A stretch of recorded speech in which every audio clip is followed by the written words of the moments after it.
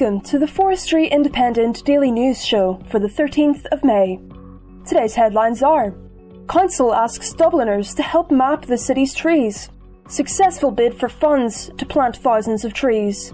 And Forestry England buys Northumberland plot for woodland. First up today, in a bid to increase biodiversity in the area, Dublin City Council officials are keen to get a full picture of all the trees in the city.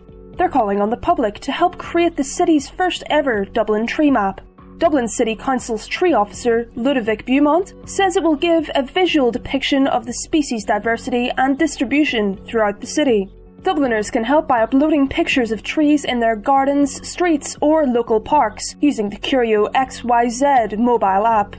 Today's episode is brought to you by Forestry Independent magazine. Start your free magazine subscription by visiting forestryindependentmagazine.com to learn more.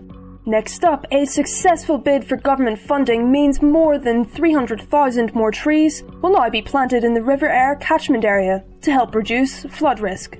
The extra government funding has been awarded to Leeds City Council's flood alleviation scheme, which includes natural flood management to help protect the people of Leeds and those living near the River Aire from the risk of flooding.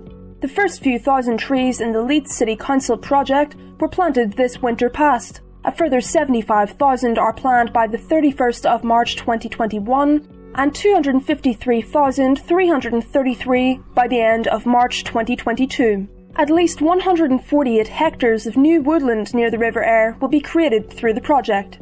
When the tree planting starts, it will be carried out in line with the latest government advice and guidelines on social distancing to ensure that members of the public and workers remain safe. And finally today, Forestry England has bought a 100-hectare plot as it starts creating the Great Northumberland Forest. The land at Monkridge, West Woodburn, will be planted as part of the 500-hectare project. A new 145-hectare woodland has already been planted at Rushy Knowe, on the shore of Kielder Water, which Forestry England's North District already owned. The project will see up to 1 million trees planted by 2024, the government has previously pledged. Jim Lee, area land agent for Forestry England, said the Monkridge site was an unmissable opportunity.